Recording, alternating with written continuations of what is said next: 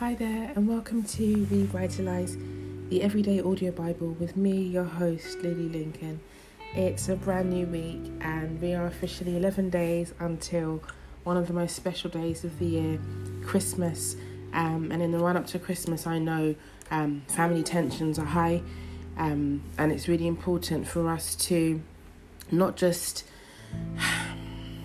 endure Christmas, but to enjoy and relatives that you may only see once a year for one reason or another, not just enjoying them either, but enjoying them. And so as we look at the life of Joseph, we'll continue to look at the life of Joseph, but not from the dream perspective, from the perspective of forgiveness.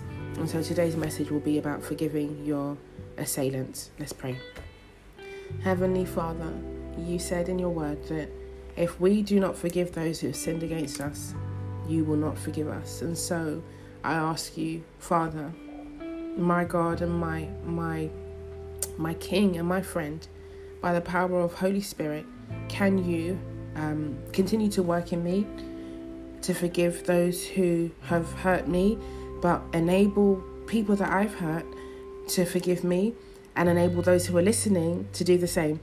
Because walking in forgiveness is walking in love, and walking in love is walking in Christ and walking in God, because you said of yourself that you are love.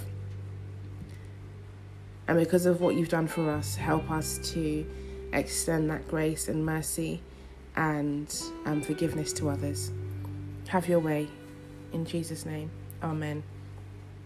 Genesis 43. The famine got worse, and when they had eaten all the food they had brought back from Egypt, their father said, "Go back and get some more food." But Judah said, "The man warned us most emphatically, 'You won't so much as see my face if you don't have your brother with you. If you're ready to release our brother to go with us, we'll go down and get you food. But if you're not ready, we aren't going.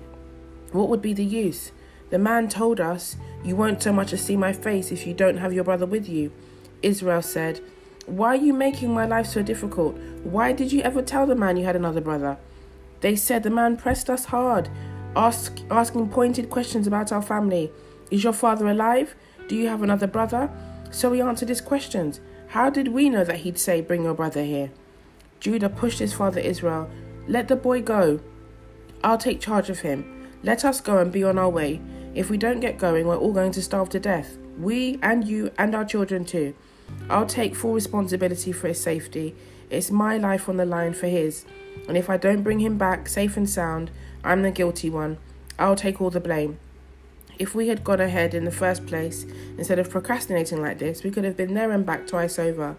Their father Israel gave in. "If it has to be, it has to be. But do this.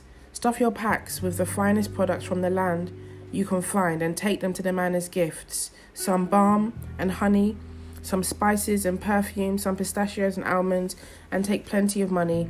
Pay back double what was returned to your sacks. That might have been a mistake. Take your brother and get going, and go back to the man, and may the strong God give you grace in that man's eyes, so that he'll send back your other brother along with Benjamin. For me, nothing's left. I've lost everything."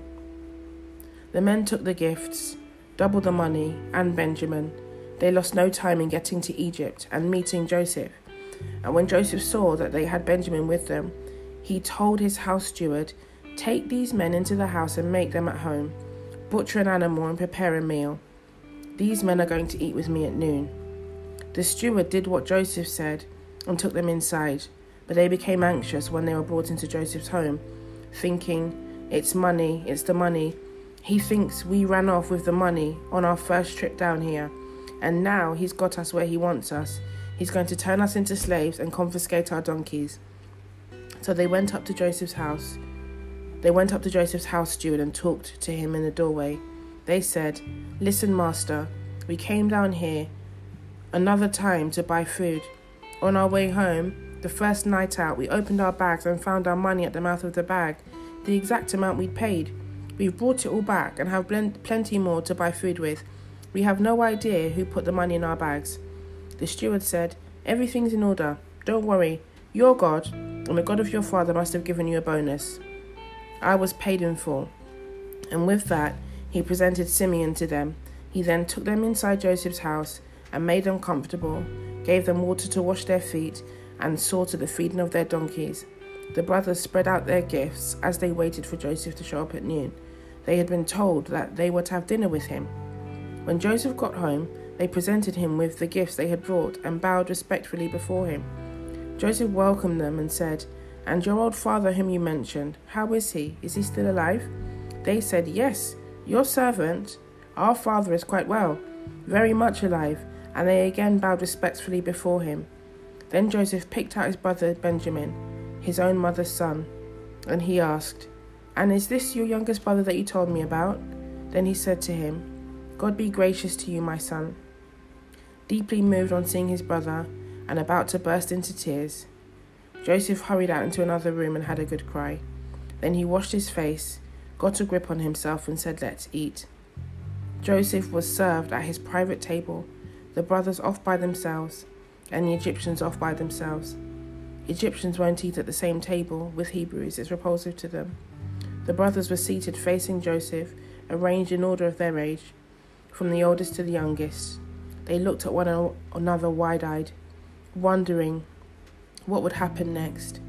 When the brothers' plates were served from Joseph's table, Benjamin's plate came piled high, far more so than his brothers, and so the brothers feasted with Joseph, drinking freely.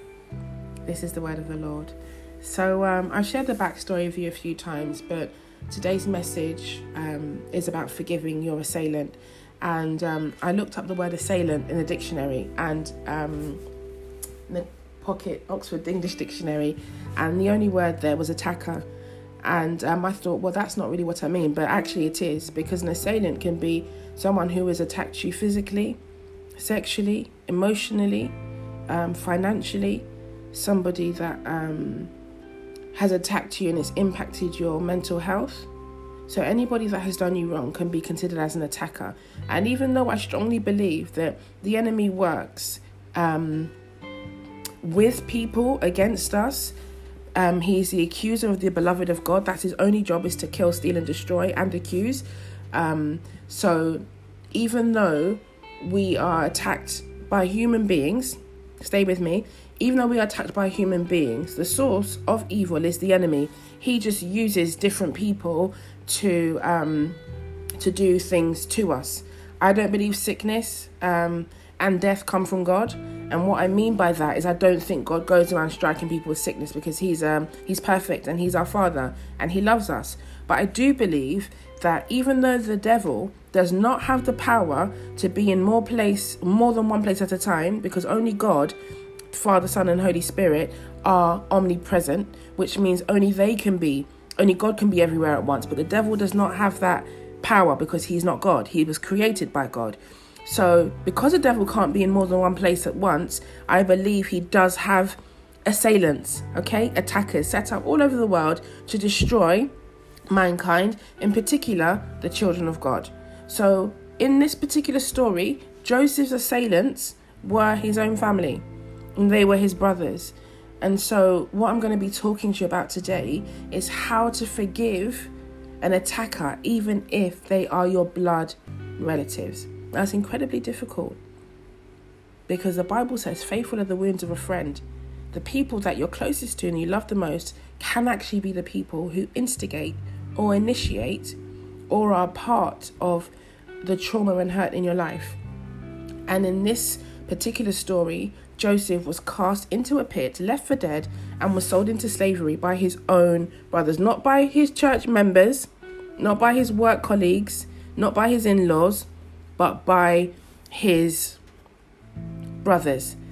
And so today, what I want to talk to you about is taking some steps, especially in the run up to Christmas and the end of the year, where people suddenly start to feel incredibly righteous. Let's be sober, and let's not take unforgiveness into the new year. So the first thing is, identify who your assailants are. It's really hard. It's so hard to do, but identify who your assailants are. Joseph had to. Joseph's assailants were his brothers. They insulted him. they spoke down to him, they disrespected him, and then they sold him into slavery. Okay? The second thing is, once you've identified who they are, take the list. I don't care if you have one person on that list or 100 people, take that list to the Father. It says that Joseph cried bitterly. He went and had a good old cry because of the pain that he carried and felt from about the age of 17. We don't know exactly how old he was, but let's say he was about 17 until the age of 30 when he became the prime minister. So that is, give or take, about 15 years. He carried this pain, potentially hatred and anger towards his father, towards his brothers. So identify who your assailants are.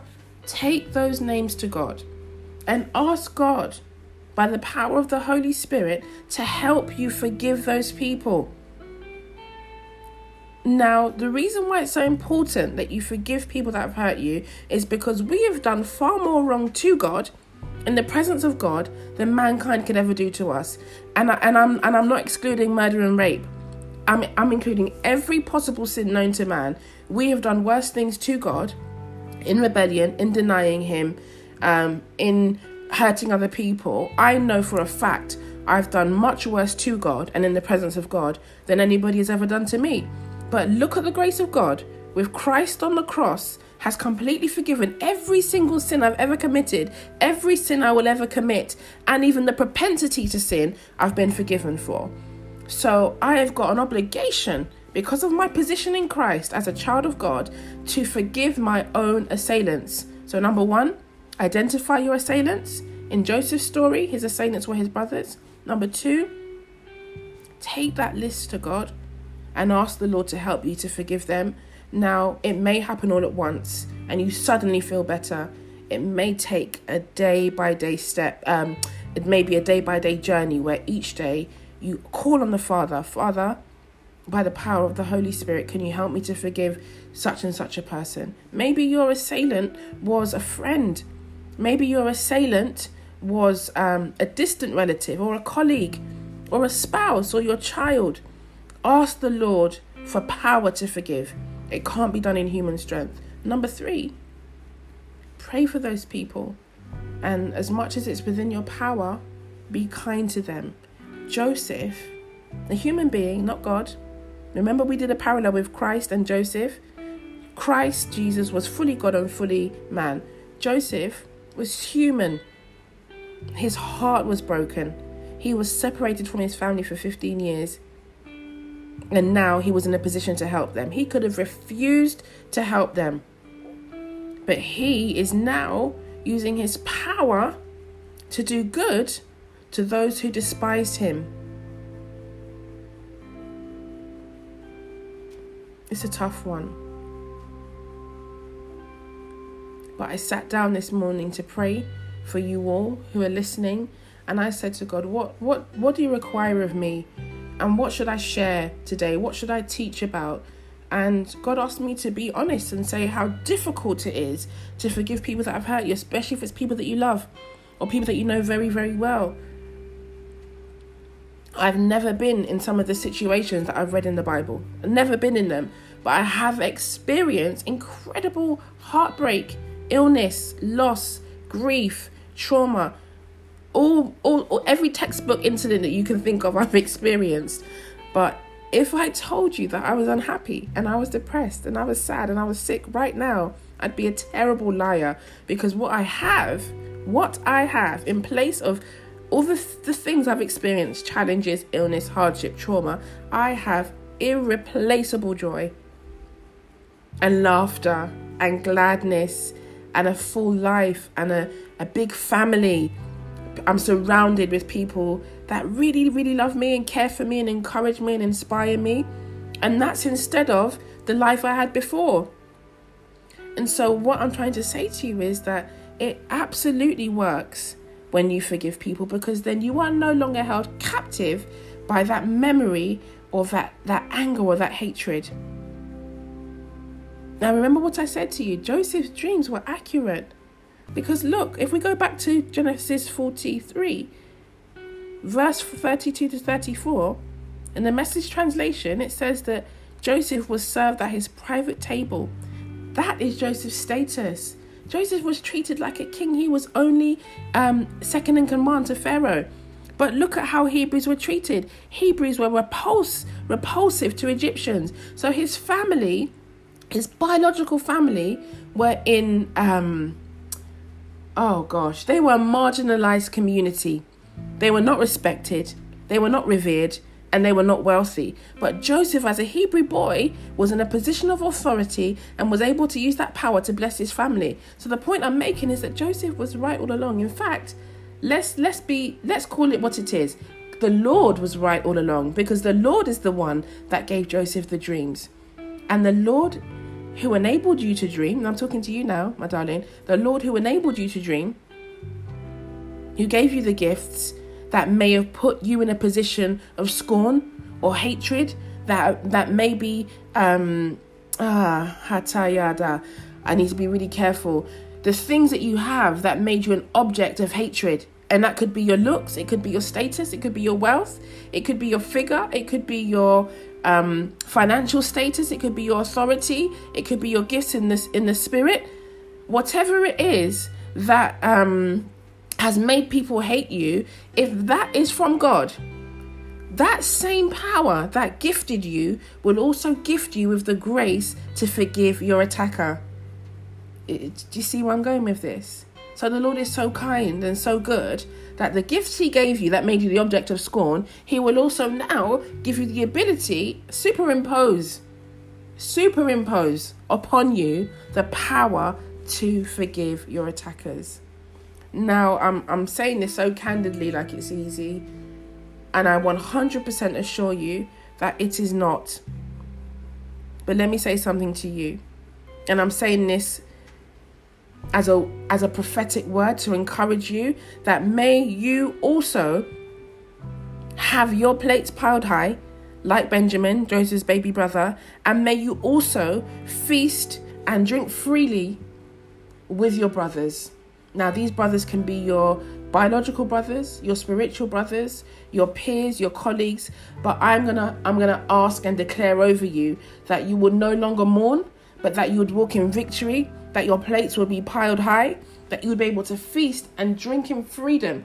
Now, I'm not talking about drinking alcohol. I'm talking about not drinking from the cup of bitterness anymore, but going to any family function, any social event with complete freedom, no fetters, no attachment, no unhinged expectations that stops you from socializing with people that you really love. Now, I've struggled with this for years and years and years. And it's not because I wasn't wanted or loved or desired, but because of my own personal issues, because of my own pain, because of my own unforgiveness, I found it incredibly difficult to socialize because I was so worried about being hurt, being judged, being wounded, being mistreated, or saying something that would offend somebody. But may you come unhinged now. May you be free in the same way Joseph was free, in the same way his brothers were free. Because in the situation with an assailant and a victim, both are bound. The assailant is bound by his crime against the person, and the victim is bound by the offense. But both can be free today in the matchless name of Jesus. And as I end, I'm going to pray for you. Father, I want to thank you for setting me free in the power of forgiveness, setting me free in the power of love. Father, thank you for giving me the gift of grace to just to be friendly and to be kind to people that may or may not like me, to forgive past hurts, to be forgiven for things I've done, to walk in freedom and not to be bound emotionally or mentally by false accusations, by people laughing at my gift or my dreams, not to be bound by other people's expectations. I'm completely free from that. And I ask you, Holy Spirit, because you're wonderful and because you never lie, that all those who are listening would also be set free. And that word I declared over them, that their plates would be piled high, that they will be able to eat and drink freely, may it always be so. Lord Jesus, your blood was shed for all of us, the victim and the assailant. So today we release all attackers, all abusers, all haters, all jealous people, anybody that we have been envious of, anybody that we have hated. We release them now because of the blood, because of the name of Jesus, that you will not be crucified again. We ask you to forgive us for being unforgiving and help us to be forgiving. Anybody that has an offense against us because of what we've done to them, release them too, so that by the time Christmas Day arrives, we can enjoy the gift of the King, the gift of salvation without guilt. Because the Bible says if your heart does not condemn you, then you have the things that you have prayed for, because you're confident that the Lord will do what you've asked him to do. So I pray for our hearts to be free today from condemnation, and that as we've forgiven our loved ones, friends, colleagues, whoever has attacked us in any way, we forgive them. We are free in the name of Jesus because of the blood of Calvary. I thank you, Father, because you are patient with us and you have not repaid us for the sin that we have committed. And may we never repay others for what they've done to us. And instead, we bring the blood forward, that your name will be glorified and all men would go free. In Jesus' name, amen.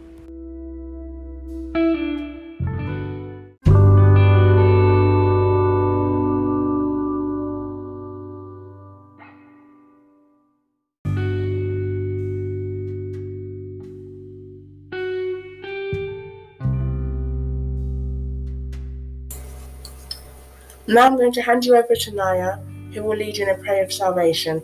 Please listen to each line and repeat after her. Thank you, Naya. Lord Jesus, thank you for giving your life for me and forgiving me of my sin, so I can have a personal relationship with you. I am sincerely sorry for the mistakes I've made, and I know I need you to help me live right. Your word says in Romans 10, verse 9, if you acknowledge and confess with your mouth that Jesus is Lord and believe in your heart that God raised him from the dead, you will be saved. I believe you are the Son of God, and I confess you as my Savior and Lord. Take me just as I am and work in my heart, making me the person you want me to be. I want to live for you, Jesus, and I am so grateful to you for giving me a fresh start in the new life with you today. I love you, Jesus. Amen. Amen. Thank you so much, Naya and Jaden. Now, if that was your first time praying the prayer of salvation, we would like to warmly welcome you into the family of God. It's the best decision that you'll ever make, and I would like to encourage you to join your local church online, read your Bible every single day, listen to music that glorifies God, surround yourself with other believers, like-minded people proclaiming Jesus Christ as Lord, and just remember that you are absolutely loved and so valued, and you made the best decision today to follow Christ. Have a wonderful day. Bye-bye. Bye.